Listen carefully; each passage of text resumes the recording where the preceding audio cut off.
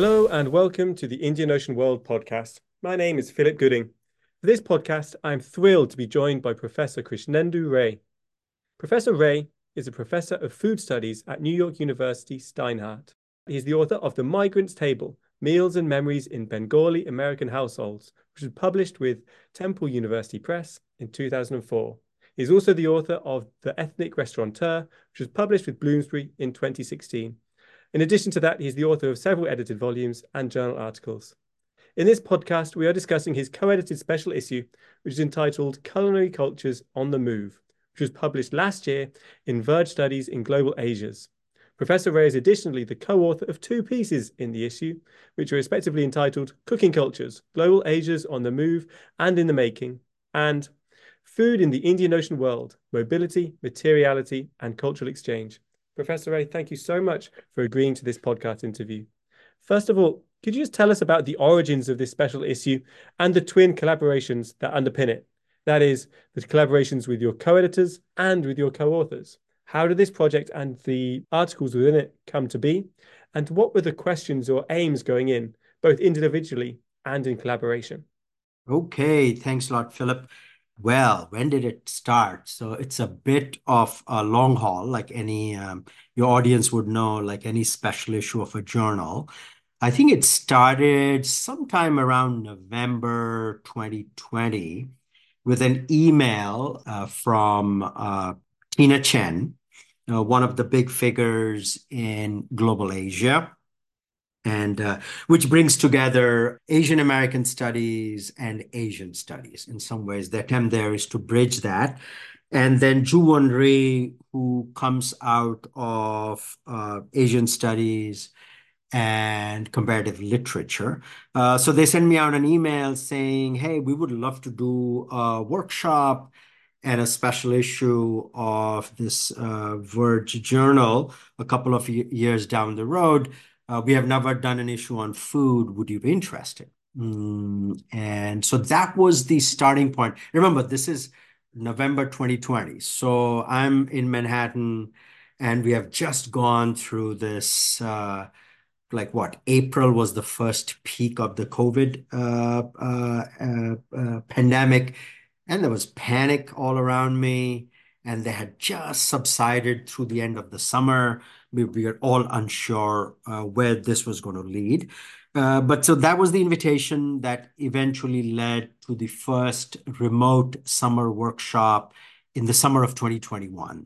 So we we sent out the announcements once we had an agreed upon definition of what this was going to be, which was, as you said, Philip, Culinary Cultures on the Move.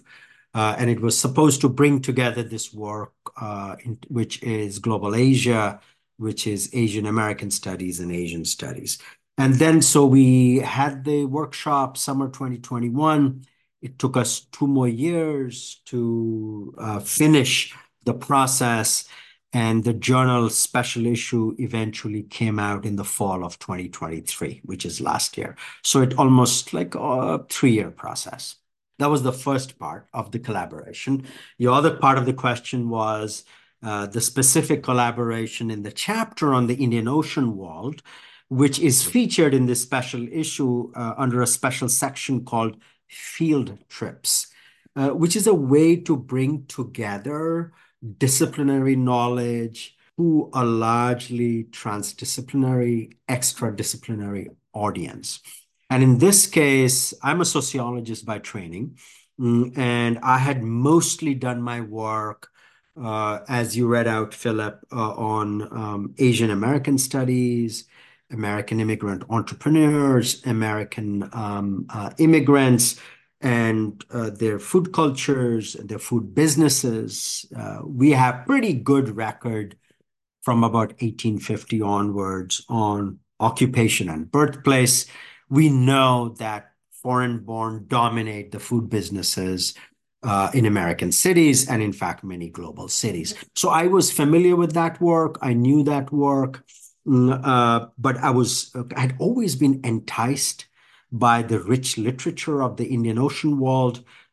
So for me, this was kind of invitation to help me think through beyond the limits of the nation state. In this case, not only North America, United States, but also India, because I had mostly worked with Indian immigrants to think about the Indian Ocean world. But I didn't have enough kind of critical perspective without the help of a historian, because my training is in sociology. So that's how Kathleen Burke, who had submitted her application to attend this workshop in the summer of 2021, I invited her to help me think and write this piece on the Indian Ocean world. And then Stephanie Jolly, who is an independent scholar who, in fact, mostly writes in new media on travel and food. She also is a very good editor. She had edited my work before. My work in English needs substantial editing work. And given her interest in, she's kind of an expert on the classics of the travel literature, the Marco Polos, the Thomas Perez, in some ways that rich literature that this article eventually depends on. So she played this double role of an English editor, but also on the literature, the travel literature around the Indian Ocean world, like Ibn Battuta, etc. So it slowly came together, I would say almost over the length of a year and a half, that these two collaborative teams, one on with Tina Chen and Juyon Ri, and the other with Kathleen Burke and Stephanie Jolly. These are wonderful collaborations and wonderful in the interdisciplinarity as well. That really comes through as you read through the volume.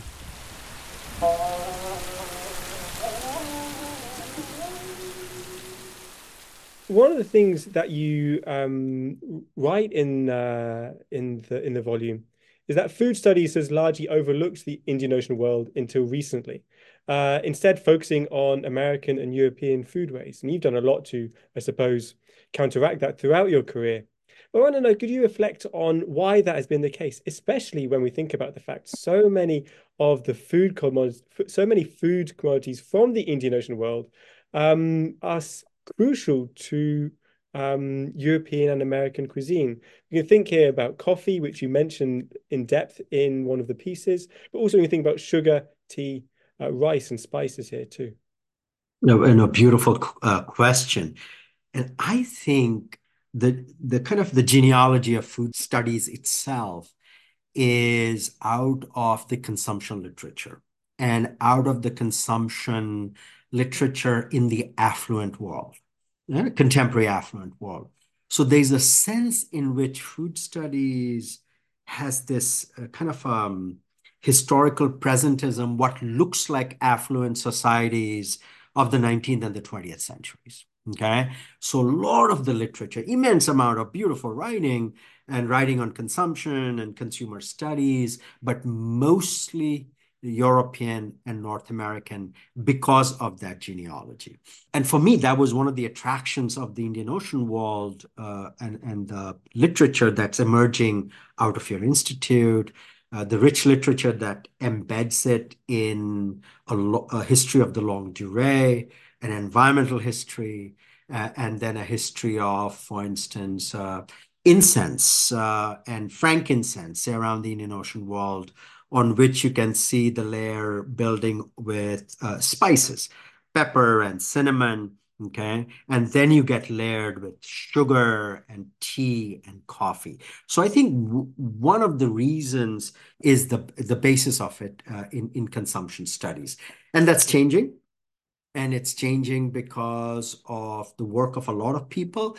And one of the sources, of course, has been the rich literature on the history of spices. And yet, even now, we know a lot less about its conditions of production, distribution, consumption around the Indian Ocean world than we know, for instance, about early modern to medieval Europe consumption levels and the big transition. Like when, for instance, European cuisine, so to say, moves away from the spices and into, in some ways, butter, cream, herb-based. The classic exemplar of that, says French haute cuisine. And in kind of in astonishing cases, what I have been surprised about is how people presume that is how Europeans always ate. That is how European elites always ate. They never ate spices, and it's startling to see, in fact, the transformations in European taste, say from around 1600 to 1800, the big transformation in taste, where in fact European food has lot less spices. So I think what the Indian Ocean world allowed us to do is kind of not only connect the strength of food studies to the study of spices, sugar, tea, and coffee, but also denaturalize this presumption that people in the tropics use spices, people in the temperate zone do not use spices. That seems to be a peculiar common sense. And so when people talk about, say, one last example, when people talk about the use of spices in Europe, I've seen very good historians who are not food historians make claims like spices were used because the quality of meat was poor. It was to cover the taste of rancid meat that people used all the cinnamon and cardamom. That is an absurd claim. And one of my historian friends, she said, it's like pouring what? Would you pour cocaine over rotting meat? Will that make rotting meat any better? Because cinnamon and cardamom and mace are very expensive. And to get this spices and then use it to cover the taste of rotting meat, which of course is a very Eurocentric assumption about taste, that of course you want meat without all these spices, unless the meat is going bad. So anyway, so this was a kind of a way to unthink the presentism of contemporary tastes and give it kind of a long historical perspective. And that explained that Europe, in fact, had moved away from use of spices to a lot less spices, which in fact is linked to a kind of a new understanding, self-recognition of Europe and European elites as not of the colonized world, as not of the Orient, but as the Occident. And that is going to be separate and different with very different taste, and which you see highlighted, say, in 18th century French haute cuisine, where you no longer have spices. You have herbs, very clearly differentiated, which are very local and European, and they're not cinnamon, they're not mace, they're not nutmeg.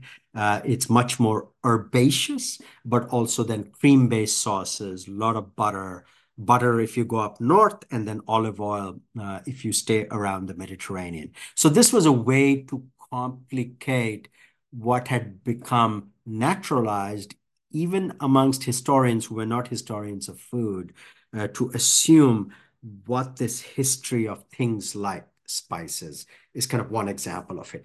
And then, of course, sugar is a different set of relationship. Maybe I'll end with that. For instance, we are still waiting for a good book on sugar in South Asia that it pays attention to petty commodity production rather than, say, the Sydney Mintz one, which is a fantastic work, which is on enslavement, which is on European working class consumption. We still do not have a good Sydney Mintz-like book on sugar in South Asia that pays attention to petty commodity production, to its distribution, to its consumption. And so that field is unevenly developed. In some domains, better developed than in others, and a better understanding of time and historical change in tastes. So I think you've alluded to an answer to the next question I'm going to ask a little bit in that previous question, but I think it's an important one that you could give a sense to our listeners, who I think a minority will be actually from the discipline of food studies. Now, one of the contributions of global Asian studies and Indian Ocean World studies is to kind of break down Eurocentric spatial silos and to try and break down Eurocentric modes of knowledge production. Could you give a sense for our listeners how food studies may do that in distinct ways? You've hinted at kind of ways that it might be able to do that in the future with sugar production as a petty commodity there. From a disciplinary standpoint, how can food studies challenge Eurocentric modes of knowledge production? So I would say, in some ways, as with my previous answers, there's a sense of really thinking through the space-time of our analysis much more self-consciously. Okay. So I think one of the kind of potential assets of thinking about food in food studies is being aware of mostly what we call food studies has been done in, say, social history, European social history, very much, say, Brodelian. Think about kind of the three-volume history of capitalism. And the first volume is structures of everyday life, where one chapter is on food, one on housing, shelter, one on clothing. Okay, very Brodelian in that sense. Kind of bring in some of the perspective there, and also kind of think through what would become kind of relatively recent nationalisms, within national frame. There's a lot of discussion about, say, national cuisines, like Indian food, like what is Indian cuisine? And the way, in some ways, if food studies is sensitive to the example of, say, social history. The two other sources for food studies is sociology, especially sociology of consumption after Bourdieu. So say Bourdieu's distinction, Pierre Bourdieu's distinction, which gets translated, 1984, I think, is the translation. And then in some ways really disseminates through kind of this discussion of consumption, especially in the developed world. And basically his question is, how does domination work in spite of democracy? And one of his argument is works through culture. Again, works through cultural capital. Fantastic, but it tends to be the last 20 years, the last 40 years, the last 60 years. And the third source is anthropology. Okay. And anthropology has paid attention to food over the longest duration. Okay. And part of it was anthropology was supposed to be the study of food of non-literate people, which has always been the strength of anthropology. People in some ways who do not usually have a written record. So you have to observe, and a lot of it is kind of things like oral history and things like ethnographic work. What food studies as an interdisciplinary space that has been built on top of Brodelian social history, anthropological ethnography of, in some ways, within quotation marks, people without history, so to say, with at least historical documentation, and the sociology of consumption together gives, not always necessarily, but allows scholars working in this domain to pick and choose their temporal frame and their spatial frame. Okay. And for instance, to understand spices. Okay. If you understand the use of spices and the emergence of haute cuisine in Europe, you could stop at, say, around 1800. Okay. But to really see the transition, to not naturalize it, you have to probably go 300 years deeper into it and saying, why did Europeans consume so many spices in such vast amounts, and then quickly gave it up? Okay, which of course then also allows us, as Sidney Mintz used to say, which is this kind of very interesting question. He said people are very conservative about what they choose to eat until they change their mind. So what is this until they change their mind? And so that, of course, has to be attuned to different kinds of, I think, spatialization and temporalization of the analysis. What is the temporal unit that is relevant to understanding, say, the consumption of spice or the consumption of sugar compared to, say, the consumption of coffee? Let me end with this example of coffee, in fact, which we develop in this article. Coffee is a terrific example, a produce that comes out of East Africa, Ethiopia, present-day Eritrea, and then Yemen. Okay, and most of us would know, most of your audience would know that Yemen in some ways becomes an important site of at least global trade, and coffee spreads westward through the Arabian Peninsula, through, in fact, mostly Turkish sources, and spreads like wildfire in Europe. Okay, so we have the rich literature on coffee and coffee houses and the birth of the bourgeois public sphere. We have Habermas, we have Shivelbush, we have Benedict Anderson's nationalism. They're all referencing different ways of coffee houses, and its transformation. So that story is a fantastic story, and it's a beautifully done story about taking something, a stimulant, and transforming a public culture in Europe.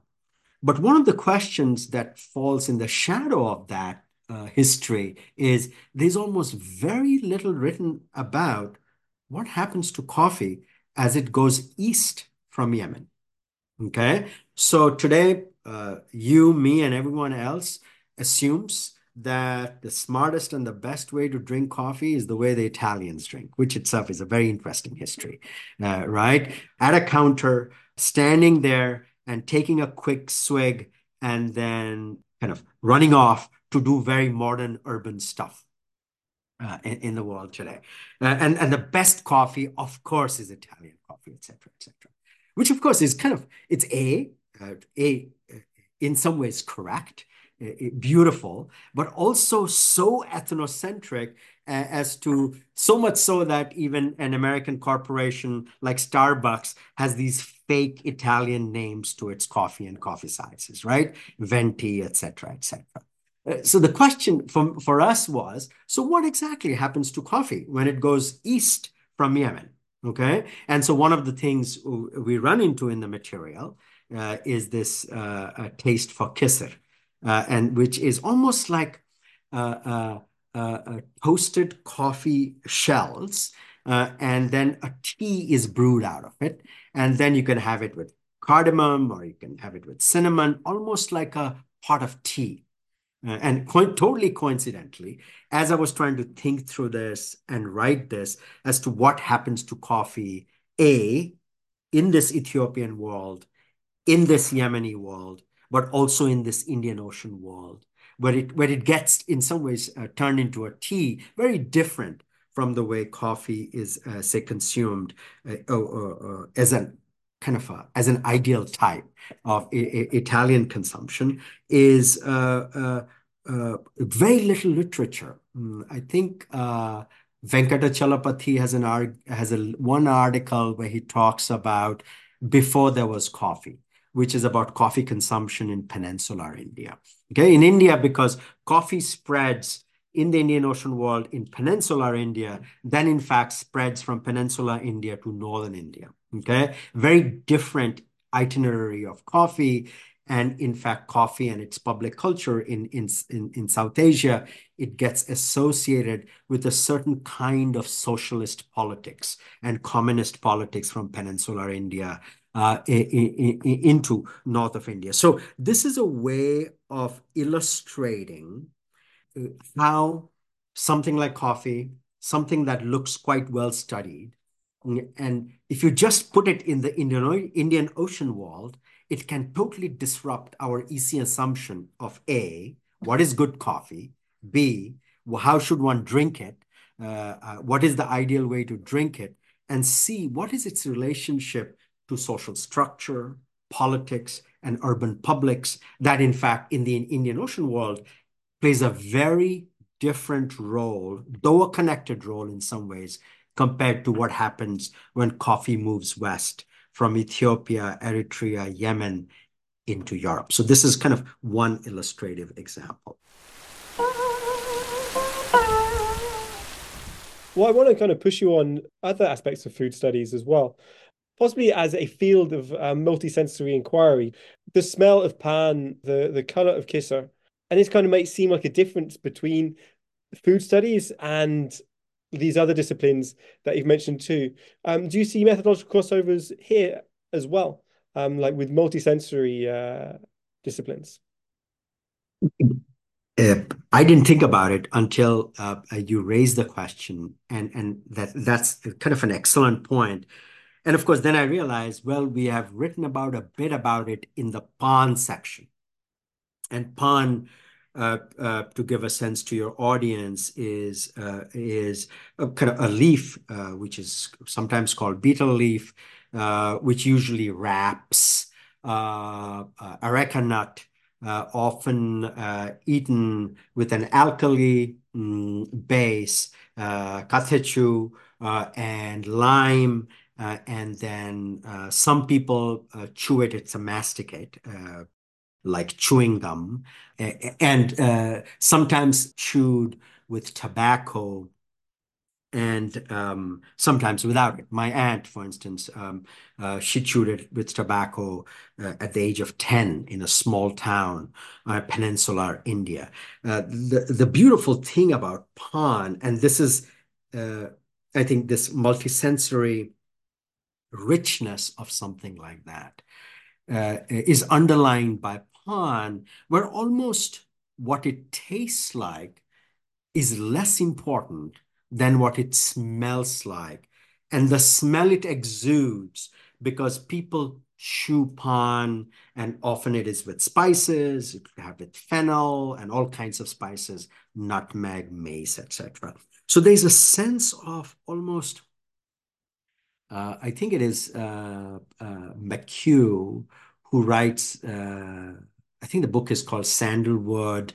I'm cheating here. Sandalwood and Carrion. I'm looking at my stack of books. He he talks about this question of why smell nice.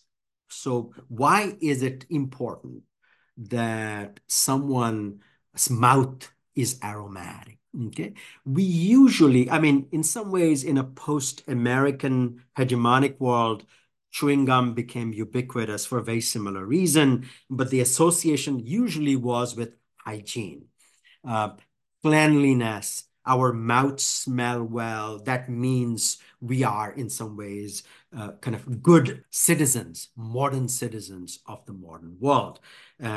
Because outdated citizens of outdated worlds do not use deodorants, they smell, and their mouth smell. So that's kind of this American ethnocentric idea of the modern civilized subject in South Asia and all, in fact, all around the Indian Ocean world, in the northern Indian Ocean world, wherever even Batuta goes, everywhere he's offered pan. Okay, everywhere he's offered betel leaf, areca nut, and so it is this aromatics, but this is aromatics is a way of kind of engaging with each other and creating these bonds of loyalty. Okay, so for instance, a social superior might in fact wrap pan with areca nut, spices, etc., and wrap it and put it in your mouth. And that is a bond of loyalty. Okay. So that's supposed to strengthen this bond of loyalty. It's a bit like way salt is used around parts of the Indian Ocean world, which is like we have a saying, namak haram. That is, he ate my salt and then he betrayed me. Okay. That is the height of betrayal. If you eat someone's salt, you're supposed to be loyal. And in fact, you see it in Ibn Battuta's writing. You see it all around, even now, in a film called, if your audience love some of the good Bollywood films, like Maqbool. In Maqbool, one of the characters, who's this kind of the Dawn character, okay, he tries to stuff pan into the mouth of his sidekick. Okay. And the sidekick recoils back. He says, no, I don't eat pan. Okay.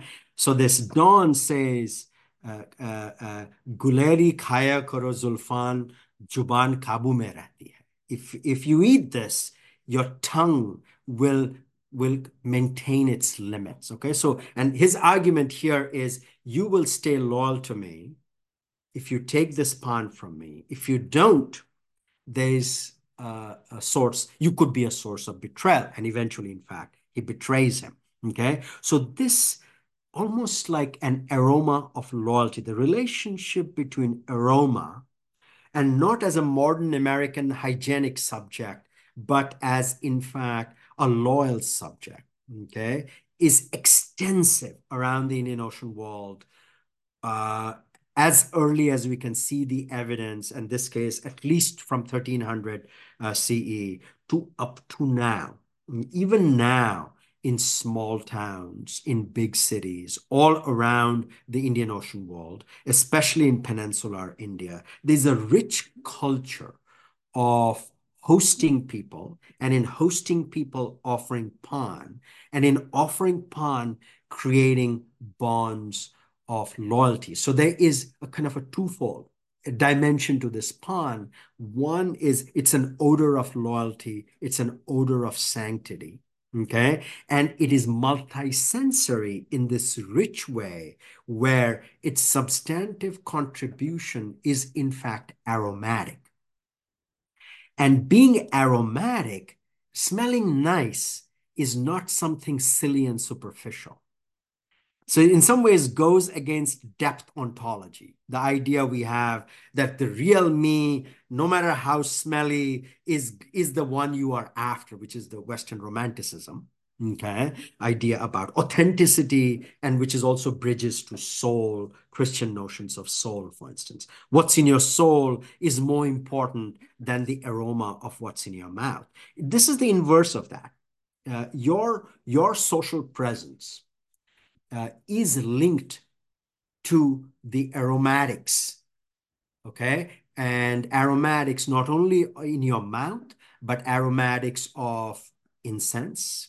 In fact, a lot of what we call spices were basically aromatics. They were used with oil to massage oil, okay, for basically beautiful smelling, loyal subjects. Okay, one way of constructing a kind of a subject. So what food studies allows us to think, if we can think in these kind of ways that are flexible across disciplines, flexible across temporalities, flexible across spatialities, okay, that it can contribute to a reconception of questions of politics, power, loyalty, and subjectivity, subject formation. Who is a good subject? Okay. In whose eyes? So in some ways, Pond, I would say, is a terrific example of thinking through these kind of a multi-sensory registers of what matters socially. One of the major contributions of this special issue is, as far as I'm aware, this is the first special issue or collaborative volume that is dedicated to specifically the circulation of food cultures in the Indian Ocean world. But of course, it's published in a journal focusing on global Asias, and therefore it stays largely to the north of the equator. Yeah. I suppose maybe this is what kind of a hypothesis, kind of asking you to project a little bit into maybe speculate even. Is there more to be done here? What can be done here? What do you think happens if there is a food studies of the Indian Ocean world that also incorporates places like Southeastern Africa, the Mascarenes, Western Australia, and broader Australasia? How do you think food studies might profitably engage with these regions, particularly if you're centering kind of the Indian Ocean world framework here too? A good question. I don't have an answer other than saying this, that um, this took me almost 3.5 years of intensive reading. The material, because there's such a rich material to be able to synthesize. But even now, stepping back from it to prepare for this interview, as I was reading it, I was catching aspects that where it's too crumpled, too dense. It's kind of hasn't been smoothed out. It almost needs one more round of edits on it to loosen it up. It's almost like we have been burdened by so much reading that we couldn't relax our shoulders a bit. So this by way of saying, yes, I would love to read more of that literature, especially the Southern Indian Ocean. Okay, and how that might transform my thinking. For instance, a much stronger presence of indigenous populations of Australia, their connections to Southeast Asia. Okay. So I see in some of it, and you will see in the Pan section, we are making an argument that Pan has been understudied because it flows against the gradient of power. It moves largely from a nomadic population of Southeast Asia, island nations, mainland, and moves to peninsular India, and from peninsular India to northern India. For instance, the great Indian scholar K.T. Achaya points out how Pan, in fact, is Southern Indian, and it has very late references in northern India. More attention to Southeast Asia, more attention to Australia and the indigenous populations would allow a deeper appreciation, which is now everywhere in good studies, historical studies, where we had historically marginalized nomadic people, people who moved as if they were marginal to this whole question of city, civilization, culture, etc. Okay. That is being redone, rewritten. And this is part of that rewriting. So I think it will strengthen if I can spend a few more years reading and also a lot of the material, and this is the second part challenge I'm looking forward to embracing, is not probably going to be from archival material. It's probably going to be, archaeobotanical, shipwrecks, and so of course, remember, I'm walking out on a ledge here as a sociologist. So as a historical sociologist, trying to synthesize and gather that material and work, I will have to find partners who are experts in a domain so that, and that's kind of always one of the challenges when you do interdisciplinary or multidisciplinary work. There's always a challenge that you'll be silly and superficial rather than deep that comes with disciplinary knowledge, that comes with area studies. So I don't want to too easily dismiss that, but looking south from where this piece looks would, I think, strengthen that argument about practices, material practices that go longer, deeper, like we have seen with shipbuilding. Okay, how that has kind of reconfigured our thinking around the Indian Ocean world. What we used to think as underdeveloped societies tend to have very developed technologies in some dimensions of it. Only if we were looking at the right way, with the right set of eyes and the right set of evidence. So I think that what you suggest has the potential of really reorienting Indian Ocean studies, especially food studies, from the heavy territorial nationalist bases like India, for instance, like even the nations of the Swahili coast, okay? And if we can reach out of those regions, which will probably give us a richer history of material culture, a very different duration, a new set of sources, and a new way of thinking about connected histories, basically. Wonderful. Well, in that case, I'm going to ask you, I'm going to conclude with a very leading question, considering what you've just said, and that is, what are you working on now? Is this your main project that you're thinking through these questions now? Is this a project that you're now developing, or are there other things that we can look forward to seeing from you as well in the relatively near future? Like a twofold, right? As most of your audience would know, when you contingently finish a project, meaning that you wrote a piece, you realize as soon as like you, me, everyone else, as soon as you finish it, you realize what the gaps, the problems of the pieces are, right? And so where do you have to dig in? And kind of your last question forced me to think about some of the gaps and the problems of the piece that I need to dig into. Related, but also an unrelated. So I don't know, in my case, and I think in everyone's case, there's a sense in which you are finishing a project. Second, you are in the middle of another project. Third, you are imagining a project.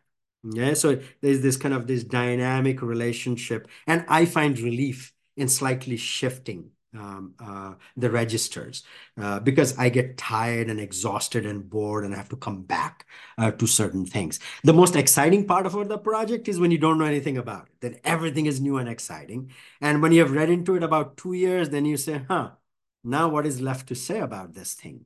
Okay. So, and then you have to go past that threshold to in my case, it was 3.5 years of reading. So what I have gestured towards is your answer to your previous question. But a related, and in some ways, I would say maybe even unrelated point, what I'm really interested in is provisioning, feeding people. Again, coming from food studies, which tends to be Euro-American centered, there's this presumption that people feed themselves by going to the supermarket. And they often use cars or mass transit systems. But if you really look at the world, there are maybe 2 billion people who go to supermarkets. Rest of the world has never seen a supermarket. Right? Supermarkets are important in North America. Supermarkets are important in Europe, became important. Supermarkets are important in Latin America. And they're almost 50-50 now in Latin America. But supermarkets, I'd never seen a supermarket until I came to the United States. I grew up in India. Okay. You go to East Africa. Okay. I've now traveled in East Africa. And where is a supermarket? If there is a supermarket, maybe 0.001% of the elite shop in supermarkets. Okay. These massive supermarkets where most of the provisioning is happening is, in fact, wholesale markets, local markets, urban markets, and street vendors. Okay. So there's a rich literature on street vending, etc. But almost all of it assumes precarity, informality as the defining feature. What I really want to think about is this. So what is this other system that we assign this category of informality, precarity, marginality, that's something that is supposed to be superseded by development? And state managers do that. China is right now trying to do that. Okay, it's going to get rid of all the street vending and in fact have corporate street vendors with logo and basically move everyone into supermarkets, either by cars or bikes or motorcycles or of course mass transit systems. At least half the world's population, especially around the Indian Ocean world, okay, Sub-Saharan Africa, South Asia, Southeast Asia, okay, where basically people and households are provisioned with the help of wholesale markets, local markets, street vendors. Okay. For me, the challenge is, can I develop a theoretical argument about what this thing is without endlessly referencing it as precarious, informal, marginal, unsustainable? Unsustainable for who? Unsustainable for capital, not unsustainable for livelihoods. These systems support so many livelihoods. Okay. So anyway, the attempt is to think about provisioning, urban provisioning, using the trans-Indian Ocean world experience to again pose this challenge. How are people fed in cities? What is the best way of feeding them? Now that we have learned how disastrous cars are after doing about 100 years of it now, and building a system on trucks and cars and motorcycles, which is basically the modern system of supermarket provisioning that less than half of the world uses. So as you can see, there's some relationship between, there's also a difference how to think about provisioning, urban centers in different parts of the world that are not fed by supermarkets. So that's my next project. And luckily, I have a couple of doctoral students who are always usually the best informed, and rich in the literature. And so we have a provisioning subgroup now. We have done one from China, one from Mexico, one from United States, and hope to develop some of these arguments over the next few years. Wonderful. Thank you so much, Professor Ray, for discussing your research with us.